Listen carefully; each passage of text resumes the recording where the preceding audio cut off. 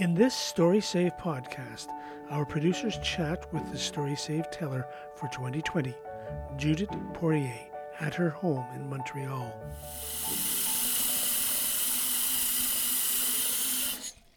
I'm happy that you asked for tea because I went once to my aunt and uncle's place, and they offered me tea, and they brought me a special kind of tea, and he said, "Hey, it smells the same tea that my mother used to bring home." His mother was working in the old Montreal. And with that, Judith welcomed us to her home, serving tea and telling a story. Welcoming people to her home is central to the concept of her Story Save album. In it, she shares stories in English and in French, blending family stories with folk tales and some song. The album is called Bienvenue dans mon salon double. The salon double is it's a typical room in Montreal, row houses, 2-story houses or 3. It's typical in working class neighborhood. You have windows in front of the house and windows in the back. You have a central corridor that goes from the front door to the one that gets you to the balcony in the back. And on the side, most of the time, you have a salon double. It's like 2 rooms, but without a wall in between them, for the light that comes from the windows reach the one in the back. So many of those typical apartment in Montreal, have this kind of double salon double. I think they would call it also, in English, they would call it double parlor. And what I like about that room is people use that room for what they need. The family evolve, they have more children. Okay, the room gets used differently. The front part is the living room, but the back part is a room for the kids to sleep in. And when they grow older, I remember my grandmother sitting in our salon double, and the front part was the living room, but the back part was with the bridge table. And this is where they play bridge. They gather friends. And I think most of the time, her life was in that back room. As a grown-up, when I had my own apartment, I always had an apartment like that. The idea for 2 separate but connected spaces speaks strongly to Judith. In my life, I often felt that I have 2 jobs. I work for a network of family resource centers. This is my day job. But I am also a professional storyteller. I'm part of the storytelling community with connection with the Anglophone side and connection with the Francophone side. The symbol of double is part of my life in many ways. For me, it was important for a CD, people will be listening from everywhere they are in the world, from their home, from their car, from wherever they are. But I wanted to share the same space, and the best place for me to welcome people to hear story was to have them come into my home. On her album, Judith's family stories are rooted in the vibrant streets of Montreal in the 1930s and 40s. The city itself is an important influence on her work. Storytelling in Montreal is multi-story, multi-language, it's a great variety of kind of people. And maybe they don't always connect between each other because of the language barrier. But even if they are not at the same place always at the same time, it's part of Montreal. Montreal has, even from very, very long ago, you had people, that spoke French, that spoke English, and spoke Yiddish. It was the 3rd language in Montreal in the early 1900s. and you have neighborhoods that are mostly populated by Italians, by Greeks. So when you walk in Montreal, depending on what period of time you were, you could hear all kind of languages. And today, it's still the same. Growing up, this multiplicity of languages also rang through Judith's home. She tells us her mother loved to sing, especially in other languages. She would sing la cucaracha, no puede caminar, porque le tiene, porque le falta, marihuana que fuma. And I'm not sure I have the good words, but I remember her singing Italian songs, Spanish songs. And so I remember growing up in that kind of environment. Songs became a strong part of Judith's storytelling. She will often start her performances by singing a song because, she says, it brings her and the audience into the present moment. Mon père a fait bâtir maison, j'entends le moulin tac. L'a fait bâtir à trois pignons, tic-tic, tic-tac. J'entends le moulin. Yeah, it brings me energy. It brings me a sense of purpose, a sense of what it means to be here and now.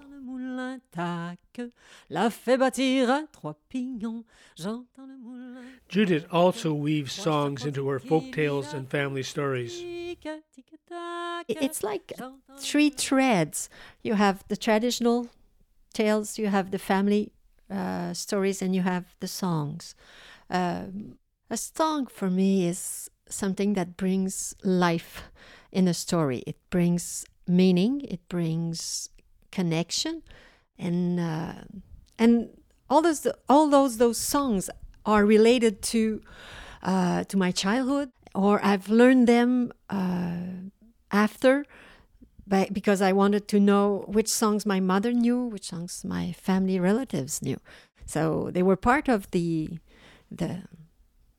tradition of our family. And it's French-Canadian songs, but also songs in Italian, because in the 40s, well, even in the 20s, 30s, these songs were very, very popular among French-Canadian. They love bel canto. So I gather a lot, some stories. So I'm not a singer. It's not my major art, but I like very much to blend stories. But they have to be meaningful. So it has to be connected.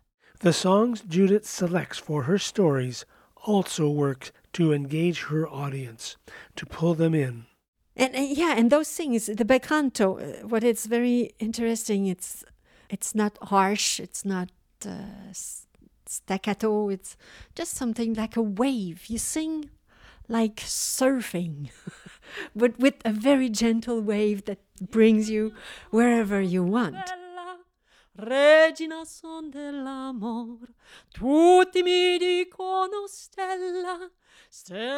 Songs for me play that role for myself and for the audience to help us move into the story world.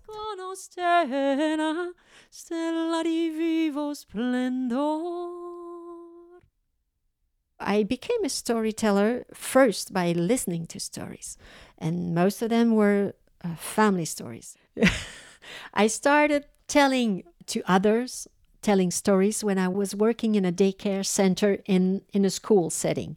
So it was the kid going to school, during lunchtime and after school. And I remember not being very gifted in offering a focus. One kid would tell me, oh, I'd like to do this. Okay, we'll do that. Or another one in my group would say, I would like to do this. Okay, we'll do that also at the same time. So it was exhausting because I want to make sure that everybody do what they want, but it was energy consuming and it was not quite efficient in terms of discipline.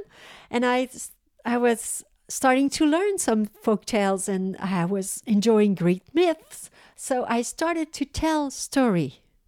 So at that point, we were all, my group, the kids, me, we were all doing the same thing at the same time, at the same place. And they really enjoyed it. And me too. So they were my first coaches. And this is how I started it started from there that I really felt from that point that, oh, this is a way to get connected.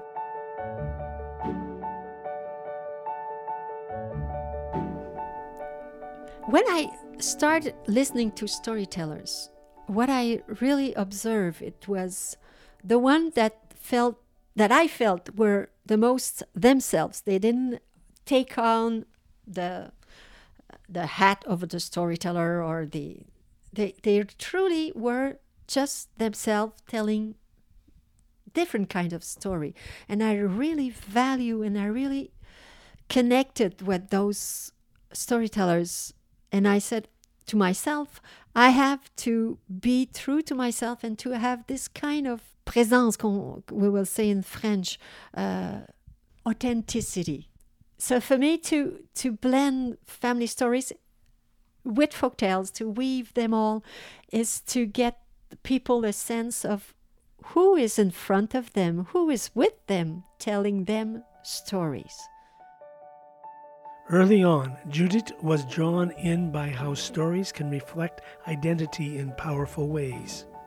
For this reason, Greek myths were a profound discovery for her. Greek myth was so important because it made me feel that I exist. What I love about Greek myth, it's you have all those kind of women that they have their own path, they have their own struggle, and you have that diversity. As a Catholic or a Christian, as role model for women, we have the virgin, the prostitute, and the mother. 3. That's all. But you have Artemis, you have Aphrodite, you have all those kind of women, very powerful, each in their kind of power, each in their kind of quest in life, and they argue with each other. They have all their identity very strong. And for me, like some of them never married. They are not mothers, but they are taking care of others. Because growing up, I didn't see myself a mother. I'm not a mother, and I very value people who are a mother.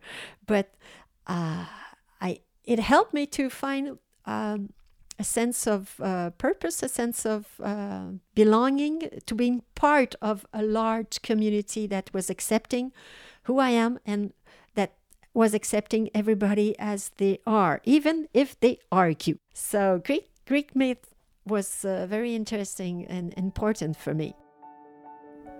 I am a woman, so I need to have character that are empowered, that they decide by their own will, that they will succeed, they will interact, they will make their own choice, they will make their own mistakes. But as a woman, I think we need stories that can support us, that can share wisdom, that can share, oh, I've been through this. So I think for men is the same thing.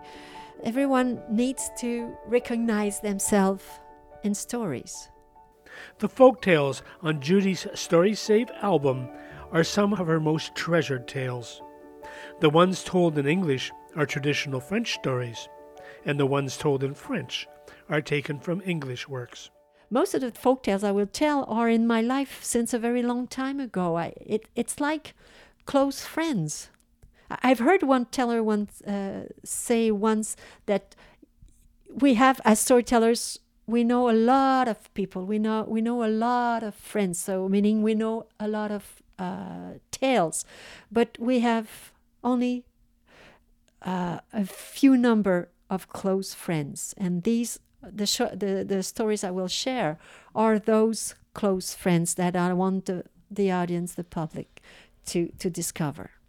There's a Tijan story that I will tell in English. He got himself in trouble, and he gets the help of a princess. And for helping him, she says, lay on the ground. I will sit on the ground too, and you will put your head on my thigh and ma cuisse, and I will put you to sleep. Je vais t'endormir. And when he woke up, the job he had to do is done. And I love that part, just her getting him to fall asleep. And during his sleep, the job gets done. I love those kinds of stories because they have so much beauty, power, but also beauty. And I'm very fascinated by those stories. And I think it's the beauty that gets me hooked. In another one that comes from Denmark, the man who had a large family, and he has 427 kids, and all boys. But in one part of the story, he just moved with his horse into a lake, a big one. And the horse will drink all the water from the lake. I love that image also. So you have this man sitting on his horse and just the horse taking a very long time, but keep drinking and drinking and drinking and drinking. So there's a sense of time, a sense of beauty in that. And it brings laughter because the horse drinks all the water and the fishes are left flapping around. So it's beauty, it's humor, but it's the intelligence of weaving all the wit, the challenges, the beauty. That's what gets me hooked. Blended into those beautiful folk tales are Judith's family stories. But to collect them, she needed to do a lot of family research, an experience that was deeply rewarding. It's kind of connecting and valuing the people in my family and to pay attention, just to stop and listen. And I would go to my aunt's place and they would say, "Oh, I don't have much thing to tell you, but I got there around 6 in the afternoon and left around midnight." And we had watched a photo album and all those stories that were coming. And sometimes it was only portraits. And I value also portraits. It gives you a sense of who they are, how it was in those days, in the 40s and the 50s and the 30s. And how was it? How was the city that at that time? What kind of job they had? What kind of relationship as friendships they had? And so it was for me to honor them, and also it really helped me to get more grounded, to have a more meaningful voice. It's important for me to visit the past, and I remember someone asking me, is it nostalgia? And I really thought that was a very good question. For me, it's not nostalgia, but it kept me thinking. What I consider important in the past is that people went through hard times and joyful time. So the notion of past, it's not nostalgia. It's not that, oh, they had a better time in those days. No, it's more that there's a connection that's important to maintain, that people went through similar things in the past and they succeed, or they learned lessons and they moved on.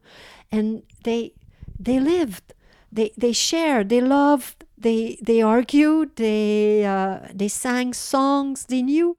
And we think about our period with all that technology, with all the progress, but each time has its own richness, their own treasures. So for me, the past is, how can I preserve that knowledge that came from the past and make it move on and continue the sharing? Because if my mother knows so many songs, it's because someone told her, sang those songs to her. And she passed some of them to me, and I'm trying to to share them with others, the one I know or the one that I can find again, bring them back to life.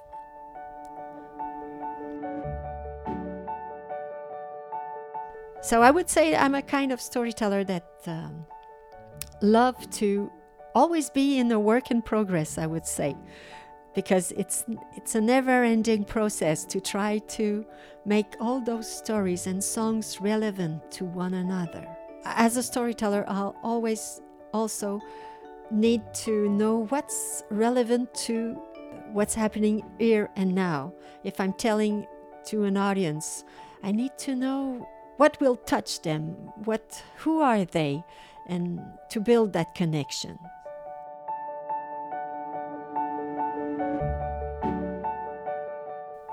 You can find Judith Poirier's album, Bienvenue dans mon salon double, in the Story Save section of the Storytellers of Canada website. Since 2002, Story Save has been recording and sharing the work of Canada's master storytellers. Story Save is a program of Storytellers of Canada, Contours du Canada. It is generously supported by Canada Council for the Arts and the Ontario Arts Council. This episode was produced by Marion Gruner with support from Susan Charters. Technical production by David Merlo and Ellen Payne-Smith. Music by John Luke Hefferman. I'm Murray McGregor. Thanks for listening. You've been listening to Balado, the Story Save podcast. You can find us on Google Podcasts and anywhere else you might get your podcasts. And while you're there, subscribe so you never miss a new episode.